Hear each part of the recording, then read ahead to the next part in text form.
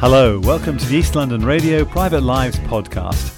This is Paul Robinson, and on today's pod my guests are members of Marillion, one of Britain's leading and most successful rock bands, and Brian Prothero, singer, songwriter, again British, and an accomplished television actor. Since they were formed in 1979, Marillion have released 19 albums and sold in excess of 15 million copies worldwide. They defy categorisation, having emerged post-punk and yet remain influenced by, but not defined by, classic progressive rock. They've not always been fashionable, and they exist in two phases, the Fish era and the Steve Hogarth era, Steve having replaced Fish as lead vocalist in early 1989. The band continue to enjoy a very loyal fan base. So loyal, in fact, that Marillion have been a pioneer in successful crowdfunding to pay for their albums. We'll talk with Steve Hogarth and Steve Rotheray, the bass player, in the second half of the pod. But first, let's meet Brian Prothero. If you watch First Dates on Channel 4, you'll know his voice from his narration on the show, but he was also the co-pilot of Air Force One in the 1978 Superman film, and has recorded several albums for Chrysalis Records. He's possibly best known for the 1974 hit Pinball, which was championed by Kenny Everett. His TV acting credits include Riley, Ace of Spies, Gentlemen and Players, Lovejoy, Not a Penny More, Not a Penny Less, Holby City, Midsummer Murders and Doctors. Brian has a new album out, but he started singing when he was 12 years old, when he joined his local church choir. Yeah, I did. I was an alto. I was about 13, and I was in the choir for about a couple of years. No, probably less than that. And I used to love singing. Once a year, we'd go. There was a collection. Choirs from the surrounding Salisbury area used to meet at the cathedral and do St Matthew's Passion or some great choral work, and I used to love that. Yeah. You started piano lessons about the same time? I did, yes. I went to piano lessons with a lovely lady who used to play organ for the church that I was in the choir for. And yeah, I enjoyed that. I got up to about grade 4 and then got bored with it. Rock and roll came along, and so you started to be inspired by people like Cliff and the Shadows. Yeah. I mean, before that, Elvis, Heartbreak Hotel, of course, was the first time that we thought, hello, this is something different. And then Cliff came along, and with the first real, I suppose, English rock and roll records, Johnny and the Hurricanes as well, and a couple of others. But Cliff was the one that I was listening to most. And was Cliff the first record you bought? No, Heartbreak Hotel, Elvis. Heartbreak Hotel by Elvis, okay. Yeah. Even before Elvis, there was the skiffle phenomenon. There was Lonnie Donegan, who was great, but he was copying the American folk scene. I mean, he was brilliant and brought his own kind of twist to it. But I don't think there was anyone else at the time who made such an obviously English rock and roll record that wasn't. There were some elements of it, obviously, that were reminiscent of the American rock and roll records. But it was the first time that it was our own homegrown rock and roll record. Yeah.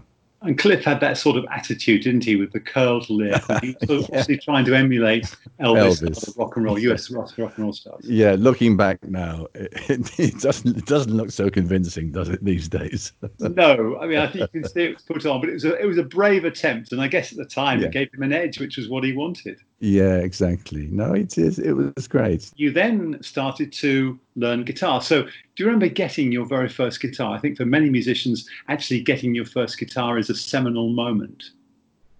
Yeah, it wasn't. I had a couple of guitars. I was in a folk group quite early on, but I had a guitar before that. I think the first guitar was when I was in tech college at sort of 16, 17, or probably was even earlier. I would say 15. I had a couple of guitars.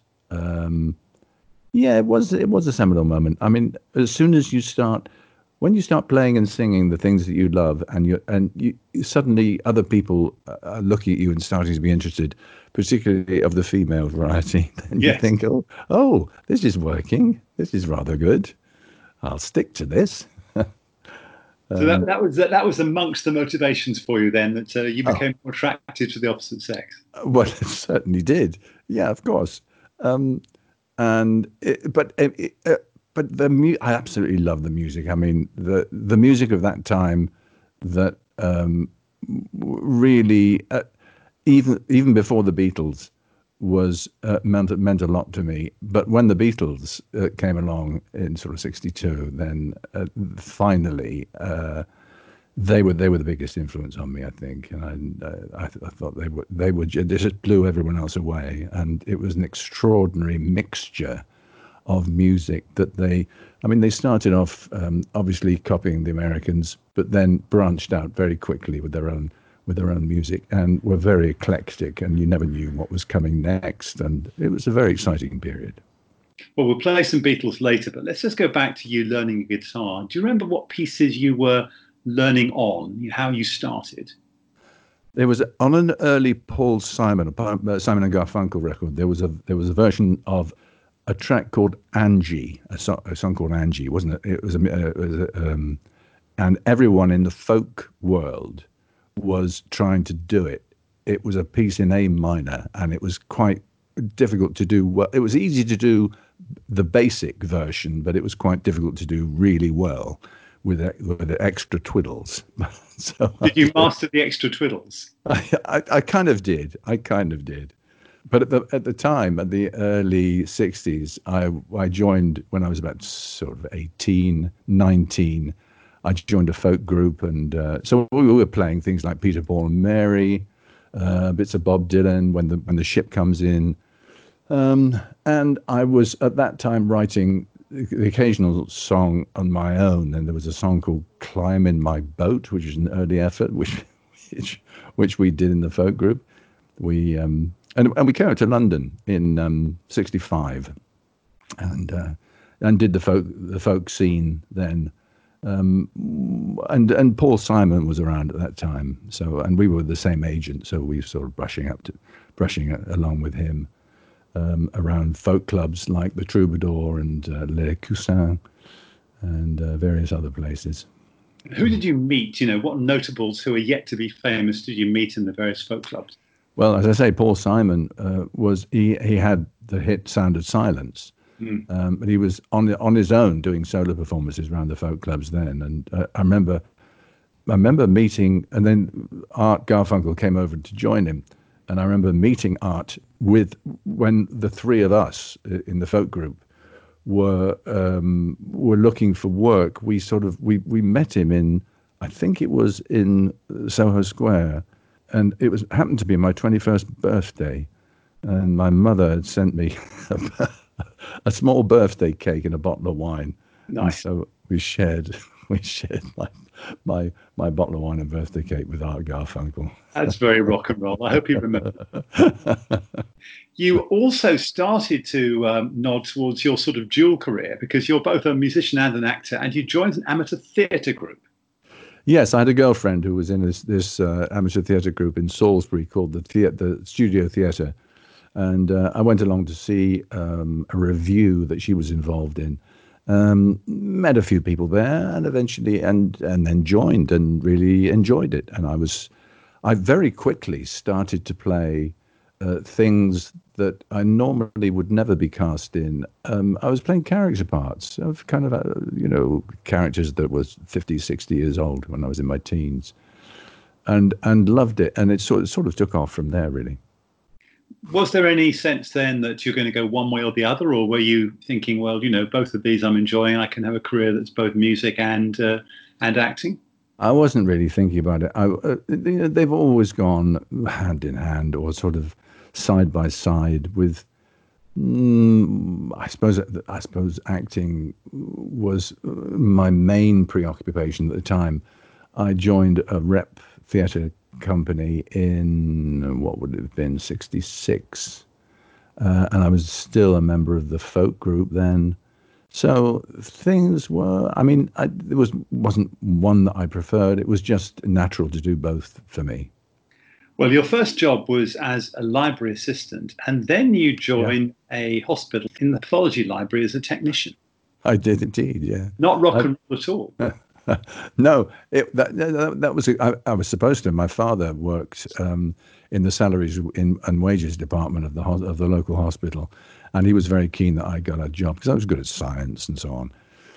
I was supposed to go into work at the hospital as soon as I left school, but wasn't a place for me. So I did a temporary library job, and then a year later I joined the hospital in the path lab and went round. And I used to put on a white coat and take blood from patients when I was in the hematology department. Proper job. Yeah, proper job. Oh yes. Yes. But I can't remember how long that lasted before I decided that the folk group was something that I wanted to have a proper go at. And the other members of the group were keen to come up to London. So I burnt my bridges with the hospital. And when you say burnt your bridges, you walked out, or you just said, sorry, guys, I've had enough. I'm going to be in FBI now. Yeah, I did, yes. Yeah. I knew that I was there for maybe nearly 3 years. And I knew from the way that I was studying that I wasn't taking in the information that I needed to pass my first exam. So that combined with my playing with the folk group decided me to try that instead. And so I left the hospital at that time. That was quite far-sighted of you, obviously knowing that you couldn't be in the hospital lab with your dad managing the wages forever. So you joined Folk Blues Incorporated when you were 19. Yeah. So the Beatles, Bob Dylan and others became important to you in terms of just thinking about the artists that you admired. Yeah, Dylan, we were listening to a lot of Dylan, particularly the Freewheeling album, that first or second album of his, I can't remember. Yeah, it was important at that time. That was 18, 19. Yeah, the Beatles had just started. I would have been 18 when Love Me Do was released. So the Beatles were sort of taking over. I remember as a group, we went to see Hard Day's Night, and we were rather kind of swept away by that. Yeah. But we were playing the folk music of the time, and so there wasn't that mixture that I got into later on. Podcast Radio. Brian, you're playing the folk clubs in and around London. It's the middle 60s. And then in 1966, you went into Rep Theatre. I did. I was in the amateur group, and the wife of the director of the local professional theatre used to direct and act in the theatre group, in the amateur group that I was in. And she told her husband about me. I met with him, and he offered me a job to start working as a professional actor. So I did an apprenticeship for a while, and there was no looking back. I was there for about 7 months, and then wrote around to other reps around the country. Got a reply from. Did an audition for Lincoln rep, got that, and then was in 1968 went to Lincoln and was there for 2 years. So. By the end of that, I was well established as in my own head, at least as an actor. And what sort of parts were you getting? All sorts. Very, very. I think I was playing a lot. I've always played a lot of character parts when I was younger. I was playing. I mean, right up to, I would say, age 35. I was playing parts which were generally older than myself. And then after that, I was starting playing parts which were younger than myself. So it's strange. But at that time, I played Viscount Palmerston in Portrait of a Queen. What else did I play? Oh, well, my first professional part was Paris in Romeo and Juliet, which isn't much of a part, to be honest, but it started me off, and it was on this exciting journey that I was experiencing. Yeah. But lots of character parts. The system then was 3 weekly rep, and you'd stay in a company of actors for up to, say, 2 years, almost like a proper job. And you'd be called upon to play parts that you were completely unsuitable for in so many ways, not only age-wise, which was a great training, really. So that was my training. I didn't go to drama school. I learned on the job in rep. And you met Martin Duncan when you were in Lincoln, and that was a significant meeting. It was, yes. Martin and I, he was an acting ASM at the time, and a bit younger than me, and we hit it off straight away. We used to tour with a music hall show, a variety show, and Martin and I would be part of a barbershop quartet in that show. So that was how there was a musical connection immediately because of that. Also, Martin used to have this Super 8 camera and used to make little movies, which I sometimes would be involved in, wrote bits of music for them. And we became good friends, and then he would write lyrics and I would write the music to them. We learnt by writing music for the plays that we were in and the music that we just wanted to do on our own. So it was a very good training overall. Those 2 years were very important. And Martin's still a friend now. That's fantastic. And great to hear you mention Super 8. I haven't heard Super 8 mentioned for many a long year. I know. Private Lives with Paul Robinson on East London Radio. Brian Prothero is my guest. Brian, let's fast forward now. And the first time I heard you was when I was listening to Capital Radio in London, and I heard the song Pinball. Yeah. And it was a song they played a lot and supported hugely. And it's a very evocative, I think, quite unusual pop song. I mean, let's talk about Pinball and the origins of that.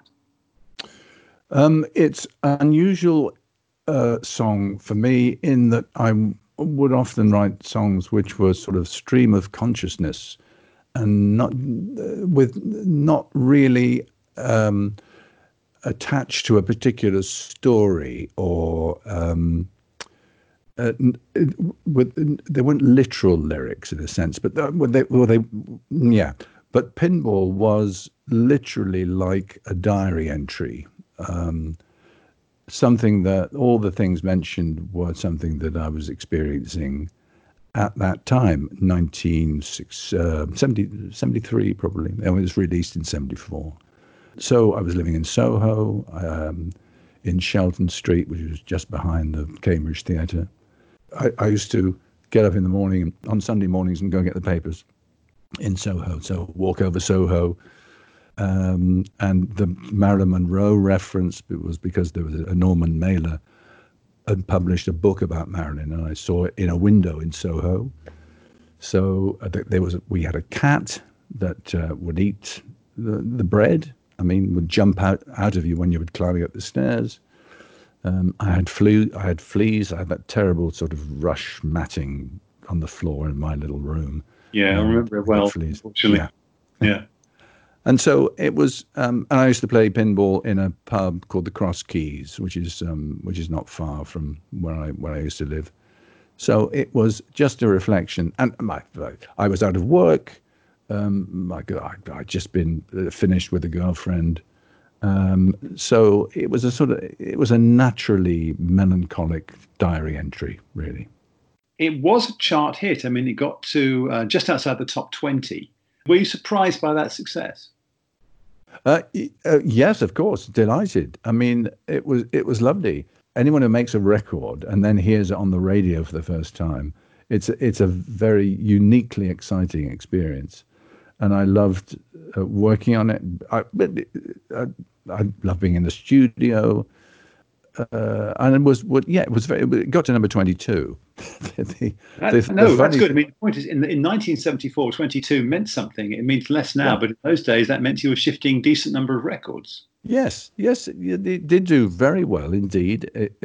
But the funny thing was that I went on Top of the Pops when it was 22, and the week after it went down, which is not supposed to happen. That's unusual. Yeah, I don't know what I did wrong. But it sort of it became Kenny Everett particularly used to play it a lot and was a big fan of it.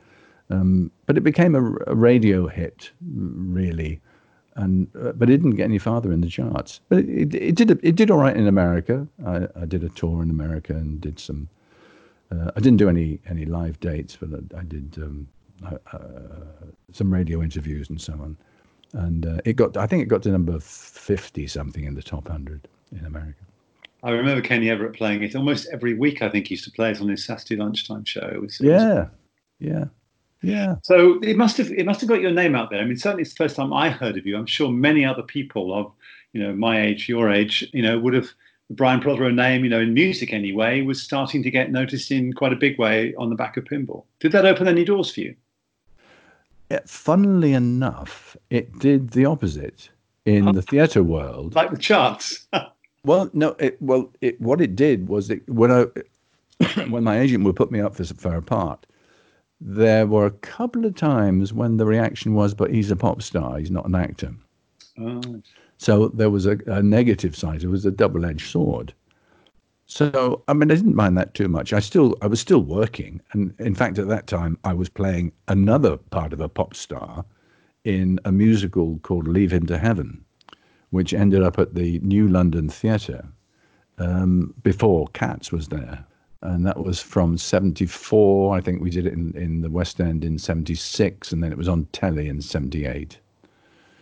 So I was still working, but the acting really drew me away from a recording career, I think, and the record company weren't really hearing from me the kind of commercial songs that would be a follow-up to Pinball. So it was an uneasy relationship until 1976, and they finally thought, well, we've had enough of him. And they cancelled my contract.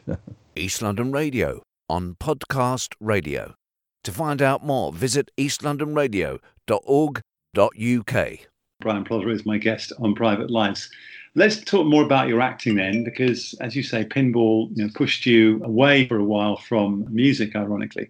You did all sorts of things. You had a small role in Superman as the co-pilot of Air Force One. You've been in BBC Two Spider's Web. You've done all sorts of things. Midsummer Murders, Holby City, Spooks, Riley Ace of Spies. Quite a body of work. Yeah, I had quite a variety of stuff without being hugely successful or famous. I was a gigging actor. I was, working fairly regularly. I did a couple of, at the end of the 80s, I had a little sort of spurt of work. I did a couple of series. I did two series of a thing called Gentlemen and Players for TVS. That was about 87, 88. I did a thing at the beginning of the 90s called Shrinks, which was a series which was about a group of psychologists. I did a Jeffrey Archer mini-series called Not a Penny More, Not a Penny Less around that time as well. And what's it like sort of popping into all these different shows? Sometimes it was a one-off appearance, sometimes it was recurring. How did you sort of get into it, given you're doing lots and lots of different roles, and some of these are quite small projects, but together it's a lot of work? I was used to doing that in rep. There'd be in repertory theatre in the 70s and 60s and early 70s. As I said, it was a very quick turnaround. 3 weekly reps, so you'd be learning a new part every 3 weeks. And as I say, something completely different from the thing you've done before, and something that you're probably completely unsuitable for. So I was very used to that and very happy to be doing anything that came my way. And you did Saruman in the stage musical version of Lord of the Rings. Yes, I did. Yes, directed by Matthew Warchus, yeah. At the Theatre Royal. That must have been fun. It was extraordinary. It was a cast of 50. It was not like anything else I'd ever done before. It was a relatively small part, Saruman. It wasn't as prominent as in the film. And I was probably on the stage, I don't know, for about, out of the 3 hours that the show ran, I was probably on stage for about 9 minutes, I would have thought at the most. But it was great because it was a great social event. As I said, there were 50 people in the cast, all sorts of acrobats and singers and dancers and actors. So it's a really eclectic mix. It wasn't terribly successful. It did all right. I think it lasted about a year. I came out of it after about 9 months. But it was a good experience, except for having to spend half an hour in the makeup room putting on all these whiskers, beards and wigs and goodness knows what, which wasn't much fun. 9 months regular work, you can't knock it. Yeah, exactly. You're listening to Podcast Radio. I'm thinking of going back to CDs and maybe even vinyl, and putting something out, putting a collection of songs that I'm planning out on the CD. There are plans afoot. There are plans afoot. So plans, then, it sounds as though for new songs. So you're writing at the moment. I've just finished a song and just had it mastered. A new song called "All the Stars." That'll be the lead track on this collection. And there's a sort of theme of the new collection, which are songs that I've self-released over the last 15, 20 years. And they're all have a kind of slightly pinball sweet melancholy about them. So I don't know when that'll be out, but I'm working on it at the moment. Good to hear you're working on that. Will you do any live performances? If I do, it'll be like an unplugged in a small venue somewhere in London, but I haven't decided on where. Yeah, hopefully next year, or the year after, whenever all this madness settles down eventually. Yeah, I mean, a number of artists are now planning dates for 2021. I think hardly anybody's doing anything this year, so this year's a write-off. But next year or the year after would be fantastic. And I think a small, intimate venue, given the sort of the intimacy of the songs, would be just perfect. I think that will happen, and my mate Julian Littman will be involved in some way, no doubt. Brian Prothero, it's been a complete pleasure. Good luck with the new material. Look forward to seeing you live at some point. Thank you very much. Thanks, Paul. It's been a pleasure. That's Brian Prothero, whose new album is available as a triple CD on Cherry Red Records, called Brian Prothero, the albums 1974 to 1976.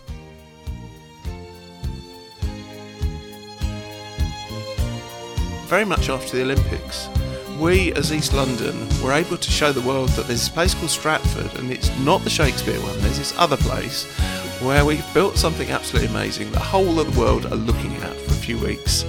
And then all the media people disappeared, and leaving us with, you actually look at it, you go, well, why isn't there a local radio station for East London?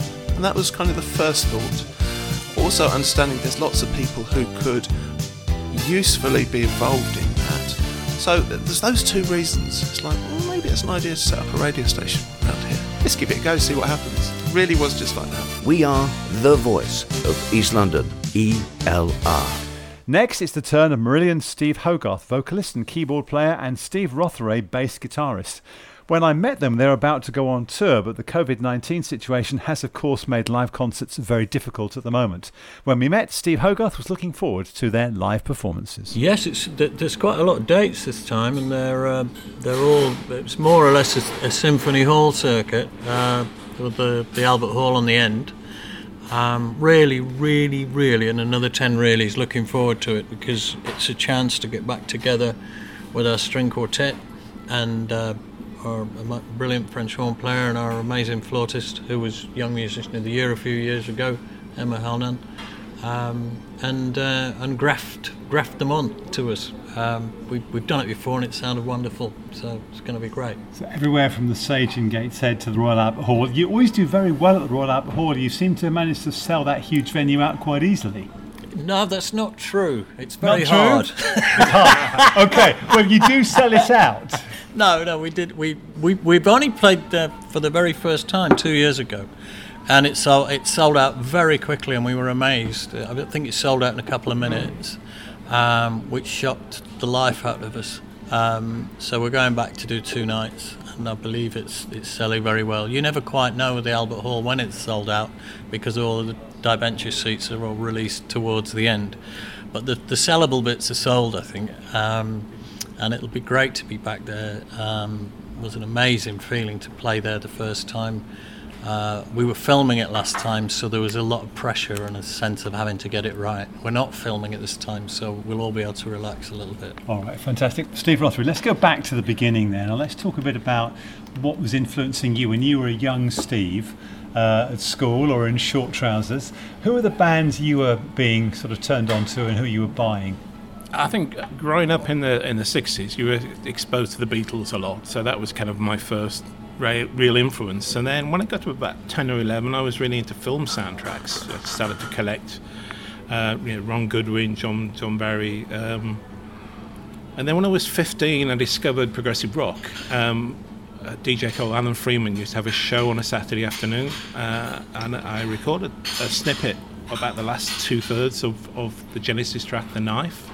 And I just completely fell in love with it, and kind of went on to discover all the other sort of the bands in that genre at the time. Pink Floyd and Camel and King Crimson. So that was kind of really the bands that had the most influence on me. All right, we'll talk more about that later, because Marillion have been compared, haven't they, to Genesis and other bands in the past. We'll talk about that. So Steve, Beatles also for you, I guess. There's actually a song I think you both actually bought or were both into at the same time. And we never knew until you never knew till now. Just found out. The purpose of an interview then. Amazing. Yeah, She Loves You was. I got a record player for my 7th Christmas, I think it was. A Pi disc jockey, it was called. Very creative. And my mum and dad gave me She Loves You and I Want to Hold Your Hand, I think, along with it, and maybe Not Fade Away by the Stones. And so I just played those so you could see through them. And like everyone else, my generation, hearing the Beatles just was a life-changing, electric, exciting, compulsive moment in my life that I'm still recovering from. The other band who you mentioned to me earlier was Kinks. Yeah, blimey, what a brilliant band. I mean, if there was any justice, the Kinks arguably would have been bigger than the Beatles because, Ray wrote better words. That's a controversial thing to say. Well, really, better words, yeah? I reckon. Yeah? Yeah, I reckon. I mean, if you look at Waterloo Sunset and what else did he write? I Go to Sleep. He wrote some lovely words that were just a bit more than, She Loves You, yeah. Tired of Waiting for You was the one that I just played to death. But I guess Waterloo Sunset and You Really Got Me are the sort of anthems, aren't they? All right, we've got two there, so let's get Steve Rothery to adjudicate. Which one are you going to go for then, Steve? You Really Got Me. I think when you start learning guitar, there's certain things that you tend to gravitate towards, things that are easiest to play, and that's one of those guitar riffs. That and Hawkwind, really. Right, okay, well that's quite different, Hawkwind. Yeah, but when you've mastered the art of the bar chord, and suddenly this whole new world of guitar playing sort of opened up to you. So Silver Machine and You Really Got Me, really. To me, Hawkwind was a blur of strange substances and weird light, actually, as much as the music. Yeah, quite possibly, yeah. So let's sort of work into the Marillion world now. You were not there at the very beginning, and obviously Marillion is really a story of two halves, I guess. Your half as vocalist and Fish, who preceded you.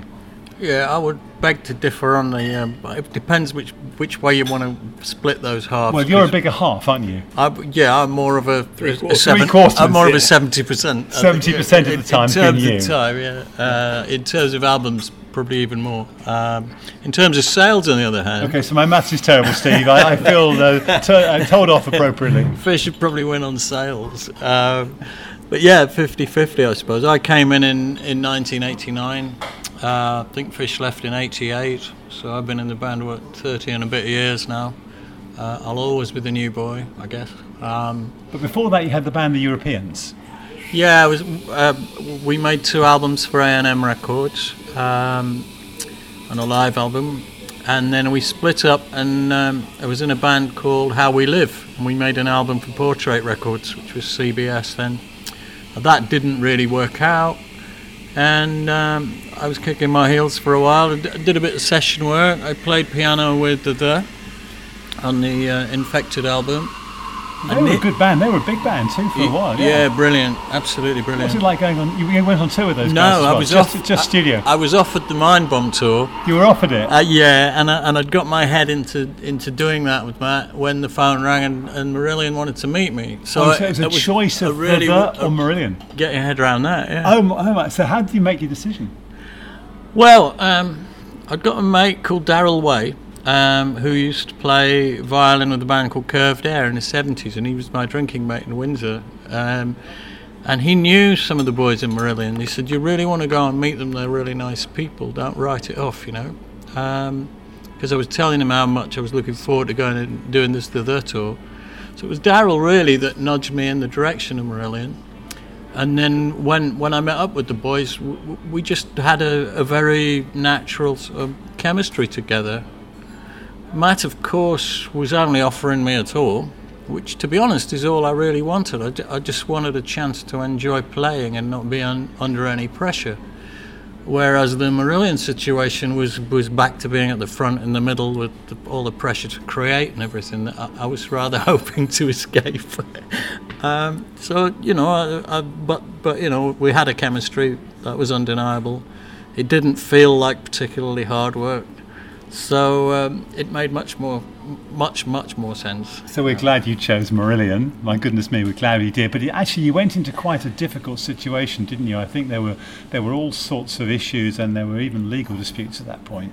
It didn't feel difficult because the boys didn't seem terribly bothered when I met them, and extremely positive. You know, I said, "What do you want? You know, what are you looking for?"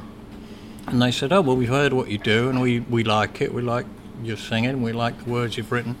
Just do what you do, and we'll do what we do, and we'll see what happens." And that was that. Very relaxed. That was the direction. Nobody seemed, to me, remotely bothered that Fish had left, remotely worried about the future, and so that was contagious. So we wrote Season's End, and then we went to the studio and recorded it, with a general feeling of this is all going to be fine.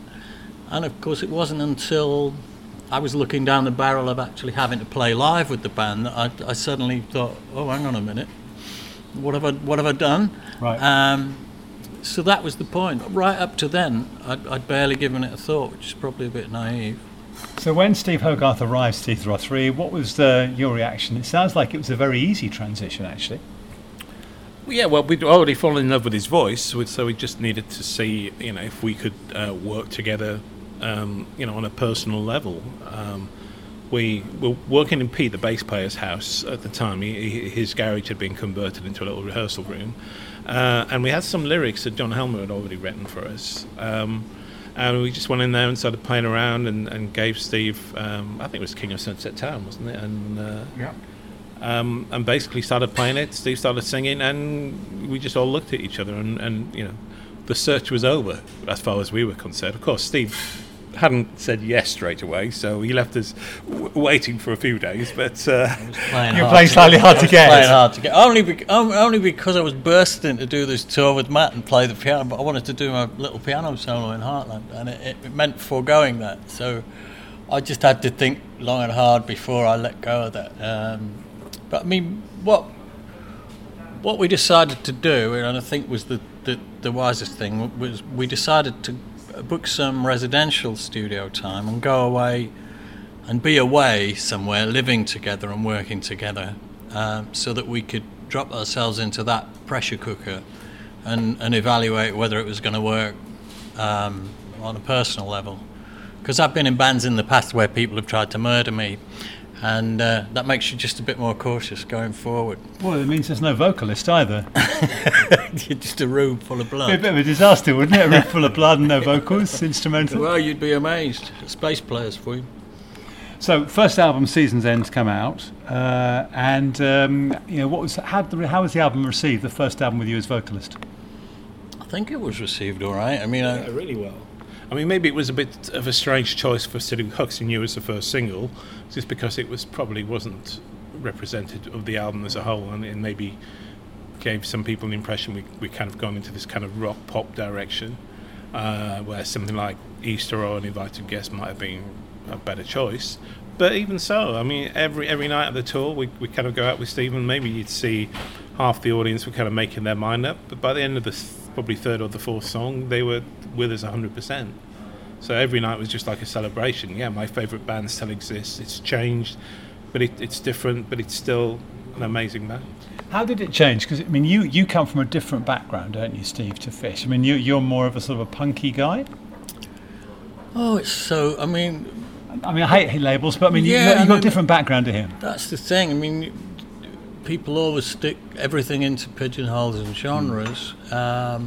I guess the Europeans had been a bit more. The first album was quite a post-punk sort of thing. It was quite uptight and tense, a bit industrial. Our second album was much more widescreen and not a million miles away from what I've since done with Marillion. So the genres that get thrown on things. You think it's a bit artificial with the labels? Yeah, I mean, at the end of the day, we're all just musicians. If we're lyricists, we're writing words. If we're musicians, we're making music, doing what we do. And so, you can meet. I've met people over the years, like members of the Talking Heads, who were listening to progressive rock music, and then they're in a band called the Talking Heads. It's got nothing to do with that. And is amazing, groundbreaking music in its own right. So at the end of the day, you're either a creative person or you're not. And all of those people who sort of pioneered or created what is now called the progressive rock genre back in the 70s, that genre meant nothing to them. They were just creative guys doing interesting things, writing interesting words. Okay, they weren't writing 3-minute pop songs. Perhaps that's the only way you can make a distinction. But then the length of a song that you write is something that you decide while you're writing it. Again, it's got nothing to do with feeling like you have to. Songs tend to have a natural length. And we've written songs that are 3 minutes long, and we've written the songs that are 20 minutes long. And the 20 minutes long ones, I guess I just add more words.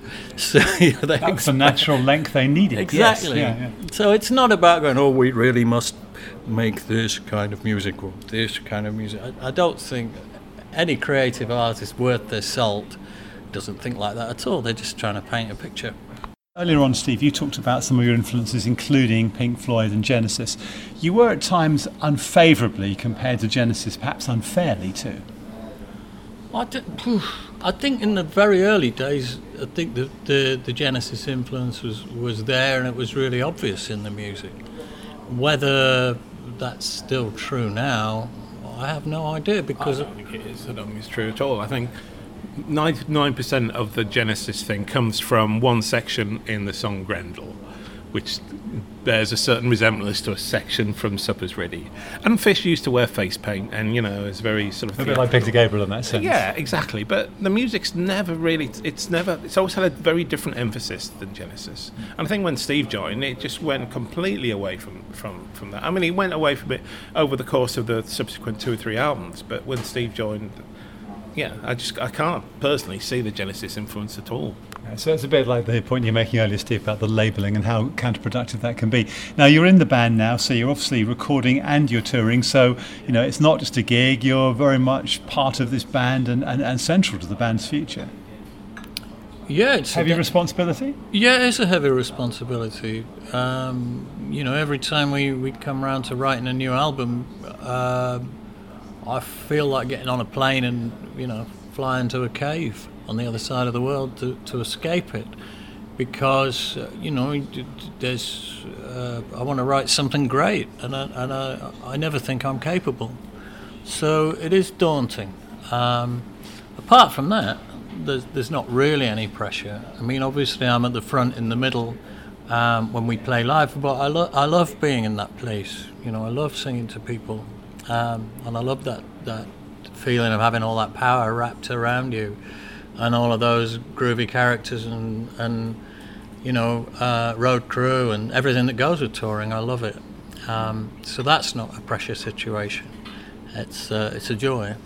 So I mean, you really get off on that. I mean, the idea that you're actually there and there's the adrenaline flowing, you're on stage, there's people there who you've got to look after because they've paid for a ticket, you want to perform anyway, the band are there, you really love all that environment. Yeah, I saw The Who in the 70s on the Who by Numbers tour at Bellevue, and they came onto the stage like their lives depended on it, and I learnt a lot that night.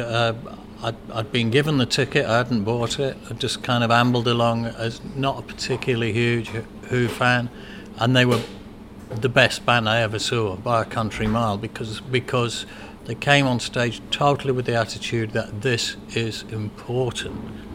What we're about to do really matters. And they taught me that you if you're in the amazing privileged position of being able to walk on a stage in front of 1,000 people, you need to earn that, and you need to own it. And you know the biggest crime you can ever commit is to walk onto a stage and stare at your shoes, or not give of yourself, because all those people are there. I don't really think about what they've paid for a ticket. It's not the money. It's about the faith. It's about the faith and the privilege of being in front of people. Roger Daltrey is also, like you, a great front man. I mean, are there any things that you saw Roger do that you thought, well, maybe I can learn from that? Just commitment, really. And that wasn't just from Roger. It was from Pete. It was from Keith. It was from John too. You weren't perhaps so aware of it from Entwistle because he was a bit more self-contained, and I guess he was the rock that all the mad planets flew around within the Who. But commitment.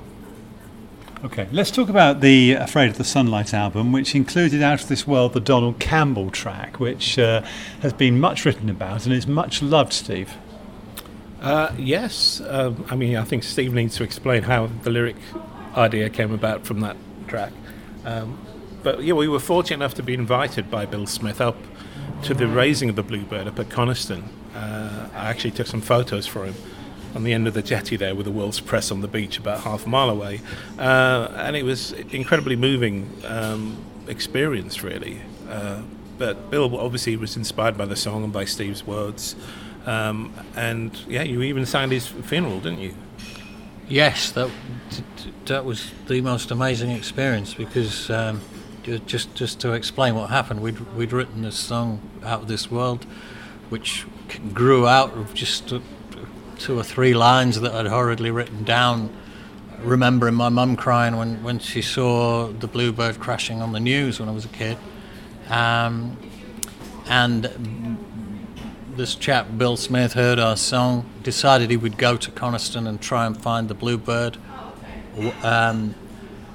Spent 2 years looking, found it, brought it to the surface, and then about a year after that, the phone rings and it was Gina Campbell, Donald's daughter, saying, they've found Donald's body and she wants to give him a proper funeral in Coniston Church, and would I sing the song in the church? So then I went up there to Coniston the day before the funeral to sound check the equipment. Went over to the pub to get a bit of lunch, and it was 9/11, and the Twin Towers were coming down.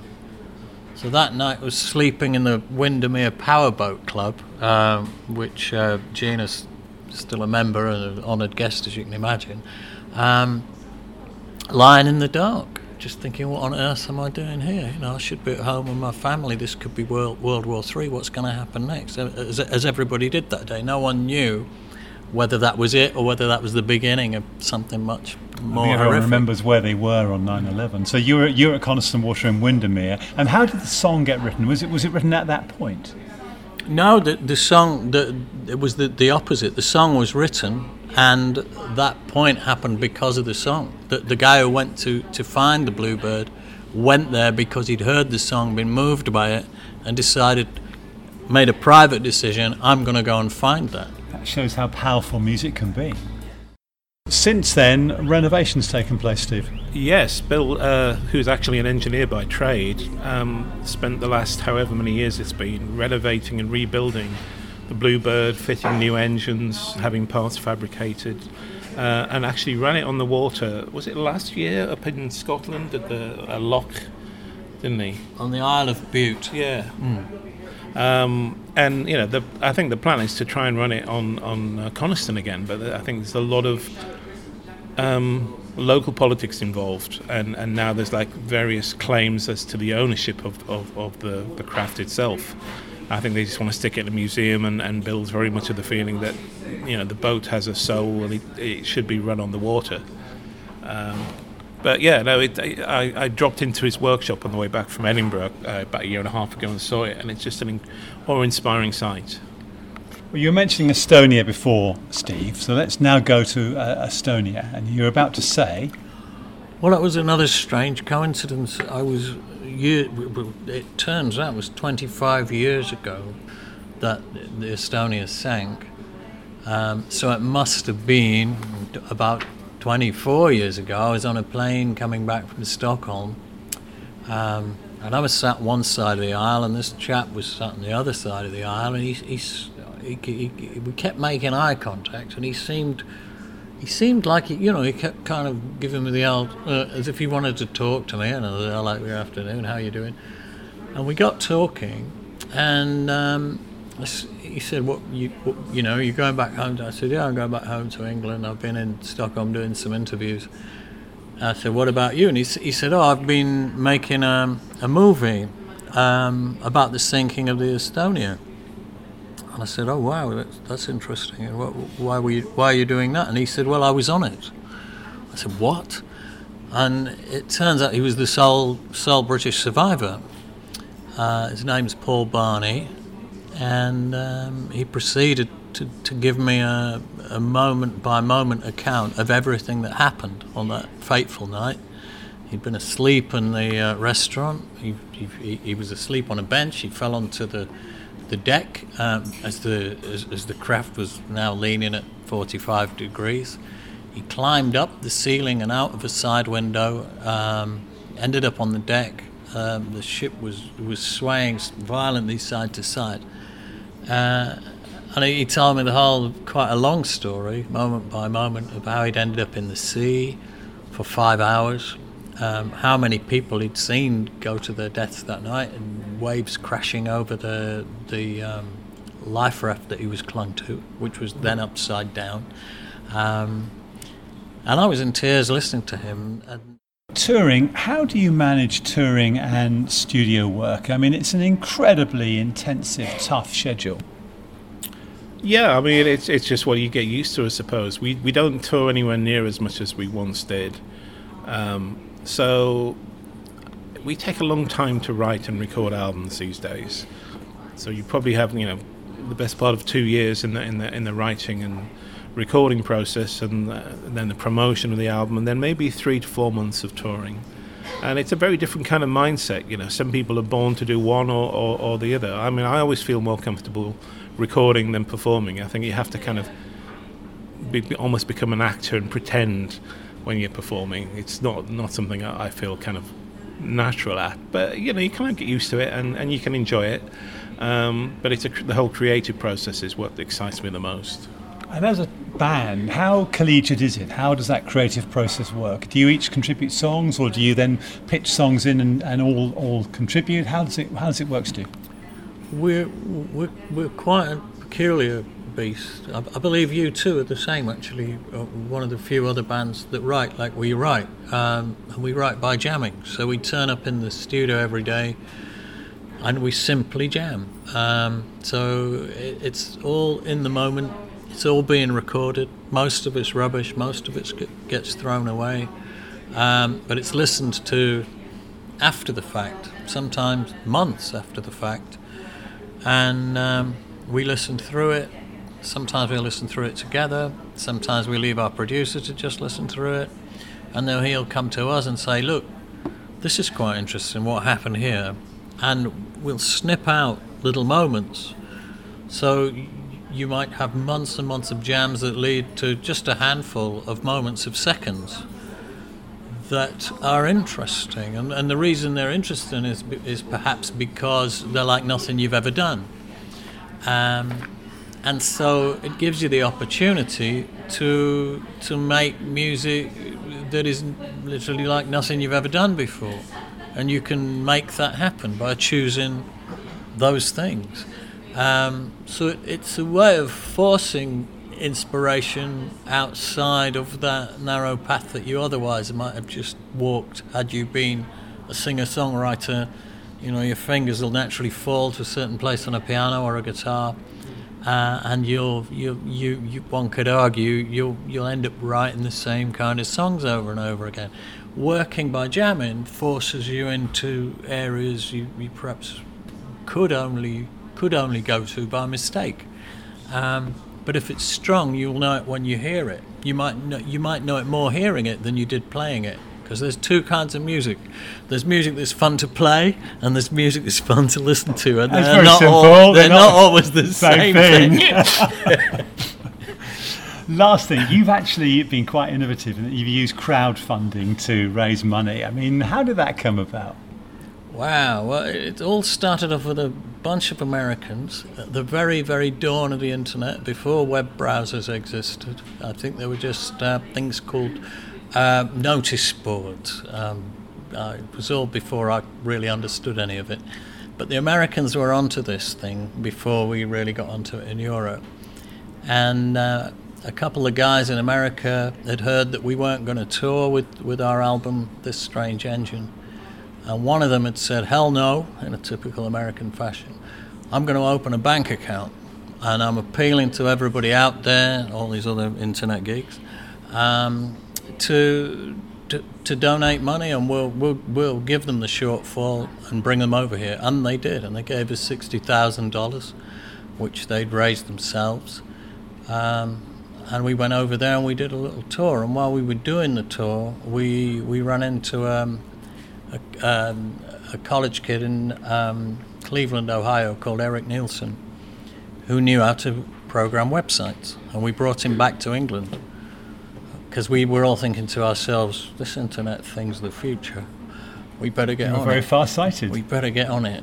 And everyone was taking the mickey, if you had a website, back then it was all very geeky and everybody was taking the mickey.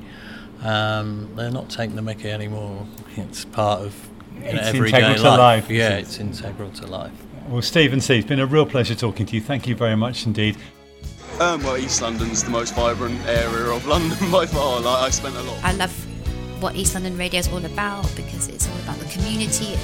It's about bringing different people together, different views, and I love talking, which is so that's right up my street as well. We all do it for the love of it, because we love radio, we love what we do, and East London Radio is such a good community radio. We are East London Radio.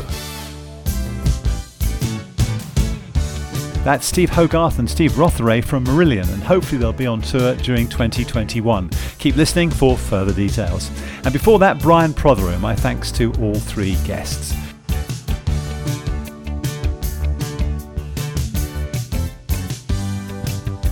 This has been the Private Lives podcast from East London Radio. Thank you very much for listening. I'm Paul Robinson. Stay listening to Podcast Radio for more Private Lives soon.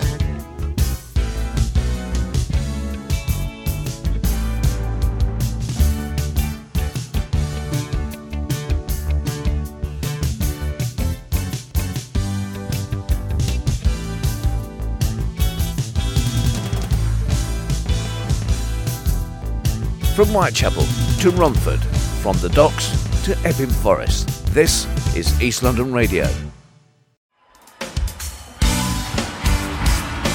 Hello everybody, I'm Bruce. And I'm Nolan, and this is the Corner of Grey Street podcast. As longtime Dave Matthews Band fans, we set out to create a podcast to dive deep into the past, present, and future of DMB. Not only do we recap and review shows within an ongoing tour, but we revisit past shows from throughout the band's history, conduct interviews with a wide variety of guests with ties to DMB, and create unique and exclusive content like our Concerts on the Corner series. Whether you're a fan of the band or just a fan of great music, we think you'll find something you'll enjoy. We can't wait to see you on The Corner of Grey Street.